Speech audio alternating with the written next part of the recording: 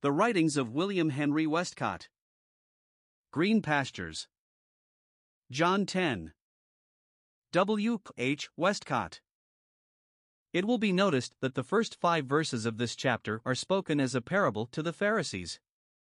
Apart from an understanding of the truth conveyed therein, the whole of the chapter must be an enigma, even where certain verses are enjoyed by Christians. Chapters 9 and 10 are closely connected, and on careful examination we find that the blind man's cure and its consequences are really the explanation of the parable, or, rather, that the Lord puts in the form of a parable the truth which exactly unfolded the position which he himself occupied, in company with the blind man cured. The sheepfold expresses the guarded enclosure of the Jewish faith, in which all the Jewish believers were kept up to the time of the coming of their Messiah, Jesus, the Son of God. Morally, they were supposed to be shut off from the nations around them by the laws and worship of Jehovah. Evidently, no person possessed the right to lead the sheep, until he came whose right it was. Ezekiel 34, there had been impostors who came not in the appointed way, who preferred claims over them, hirelings, and not shepherds. But Scripture had pointed out certain marks by which the true shepherd was to be known. His very birthplace, the character and glory of his person, and the circumstances of his life were foretold. The only one who ever possessed these marks, and who thus came in by the appointed way, the door, was Jesus. To him the porter opened, and we may easily see that John the Baptist or the Holy Ghost through John flung the door wide open, at the commencement of the mission of Jesus. His voice was heard and recognized by the waiting remnant, i.e., those souls who possess true faith in the midst of the unbelieving mass of the Jewish nation. At the end of chapter 8, we see how the mass rejected Jesus, notwithstanding the mighty grace which longed to bless them.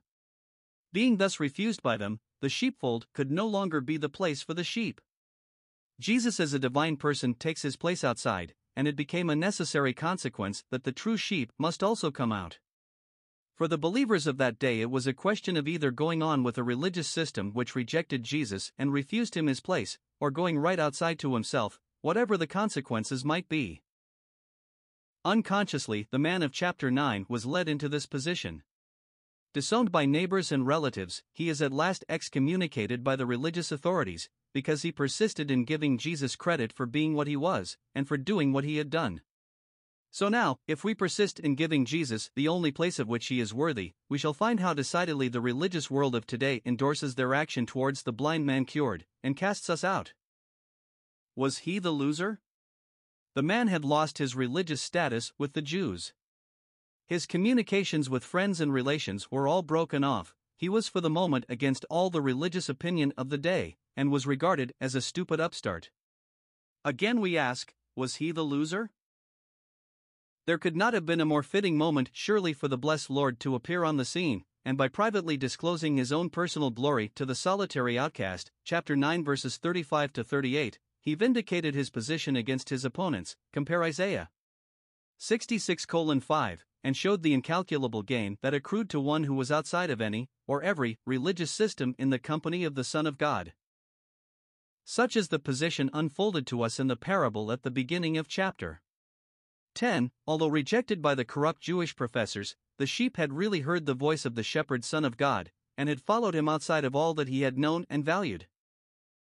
But the Lord now goes on to describe the marvelous gain that this man, and with him all who occupy a similar position with himself, had received. The 9th verse points out instantly 3 blessings which were the common and known portion of those who entered in by him, the rejected shepherd.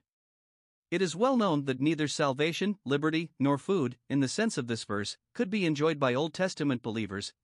By pasture we understand that the sheep have access to the place where the food grows. Blessed as it was to know Jehovah in the old dispensation, its chief characteristics were 1. A priestly order between Jehovah and his people, 2. The repetition of sacrifices which never settled permanently the question of sin, and 3. The consequent impossibility of the believer's happy approach to, and delight in, God. The veil was not rent till Jesus died. It will be noticed how the Lord throws the door open to any poor sinner, and if one were now to enter in by Jesus, i.e., avail himself of that blessed, rejected Savior, he would straightway be saved, and become a sheep. What does a man want with pasture? Now there are 4 things which may be said to constitute that pasture. The first is life, verse 10, the second, intimacy, verses 14, 15, the third, unity, verse 16, and the fourth, security, verses 27 to 30. With regard to the first, life, Jesus says, I am come that they might have life, and might have it abundantly, verse 10, Revised Version. The life which all the sheep have is in abundance, i.e., there is no stint of it. How much we have apprehended of it is another question, it is ours. It is a life completely beyond any imputation of sin. Romans 8 verses 1 to 4, a life of victory over sin and death. 1 Corinthians 15, a life, 2, of relationship and favor with God, John 20 verse 17, and of fellowship with the Father and the Son. John 17 verse 3. Nothing less than this, let me repeat, is the portion of Christ's sheep. The ground on which it is made ours is necessarily his death, for how else could the judgment that lay on us be removed? As he says, the good shepherd giveth his life for the sheep. We have now no fear in approaching God. Short papers. The second thing is intimacy. Most will have learned that in the Revised Version there is no break between verses 14 and 15 of John 10. It reads, I am the good shepherd, and I know mine own, and mine own know me, even as the Father knoweth me, and I know the Father. We are baffled by the depth of such a statement, but its nature is clear, that just as there was an unbroken freedom of intercourse between Jesus and the Father, even so it is our portion to have the same character of intercourse with him as our shepherd. He once more reminds us of the basis of it, his own death. We are learning, I trust, what this is. Jesus was ever in the Father's bosom, John 1 verse 18. John rested on his, John 13 verse 23. What Jesus enjoyed with the Father, John was free to do with Jesus. Oh!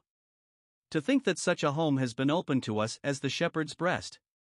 Young believer, this is a special privilege for you, Isaiah 40 verse 11, to have no reserves with him. There are none on his side, let there be none on yours. The third thing is unity. Gathering the Jewish sheep out of that religious system which had so long held them, the shepherd tells, in verse 16, how he was about to associate others with them, doubtless believers from amongst the Gentiles, not of this fold, and that there would be one flock and one shepherd. There is a great cry for practical unity amongst Christians today, but how many of those who seek it are aware that the only ground upon which it is possible is that we should rally round the one shepherd? You may devise new rules that appear to afford a wide basis for unity, but, at best, it will only be like a new enclosure and a biting contradiction to that liberty of following himself, which the Lord points out as the portion of all his sheep. It is only as you give the Son of God his place, and allow him to have his way, that practical unity can be realized. Moreover, it is blessed to see that it is in the midst of the company thus rallying round him as one flock, that we have unfolded the Father's love to the Son, verses 17, 18, and the Son's perfect accomplishment of the Father's will. Would that we knew more of him? Depend upon it, there is a power and a warmth little dreamed of by most, in such a place. It may be winter outside, verse 22, but not for those within who are reposing on Jesus' breast. No chilling blasts are felt within the circle of the Father's love. The last thing is security. The Jews challenge the Lord's rights to the sheep, when they ask him if he is the Christ, verse 24. This leads our shepherd to state clearly enough, for any who have ears to hear, that he has indeed rights over the sheep, and that he will never, no never, give them up. Being the shepherd, the sheep heard his voice, and followed him. This was a very convincing fact, that should have brought home to everybody the truth that Jesus was the true shepherd come at last, contrast v. 8. He tells the Jews 7 things about his sheep which may well gladden our hearts. For things mark their intimacy with their shepherd. 1. They hear his voice. 2. He knows them. 3. They follow him. 4. He gives them eternal life. Let me point out, without going into detail, that he says I know them, before he says I give unto them eternal life. It is in the full knowledge of all that we are, that Jesus has bestowed upon us eternal life. The remaining 3 things are, 5. The assurance that they shall never perish, 6. That they are protected by the Lord's own hand, and 7. That anyone attempting to get them would have to reckon first with the Father, who is greater than all, and whose hand covers them likewise. Nothing could be more conclusive an answer to the Jews' cavil about Jesus' rights to the sheep, than the fact that the Father had given them to him. It is this that makes us so precious to him, that he will never let us perish. As we survey the wealth and freshness of such a place as this, into which the Son of God has brought us, we feel that they are, indeed, green pastures. Truly, the Lord is my shepherd, I shall not want. Some may say, how shall we be supported if we act upon such truth? Well, dear reader, if the blind man was a beggar at the beginning of chapter 9, receiving from man's hands from day to day, he was still a receiver at the end of the chapter, only now not from man, but from the Son of God. Jesus never calls your faith into a path where his faithfulness will not sustain you, and his resources are equal to every emergency. Even if you have to go into a desert with him, remember he can, out of your 5 barley loaves and 2 small fishes, not only feed the 5,000 around you, but give you a goodly 12 baskets full for yourself as well. W. H. Westcott.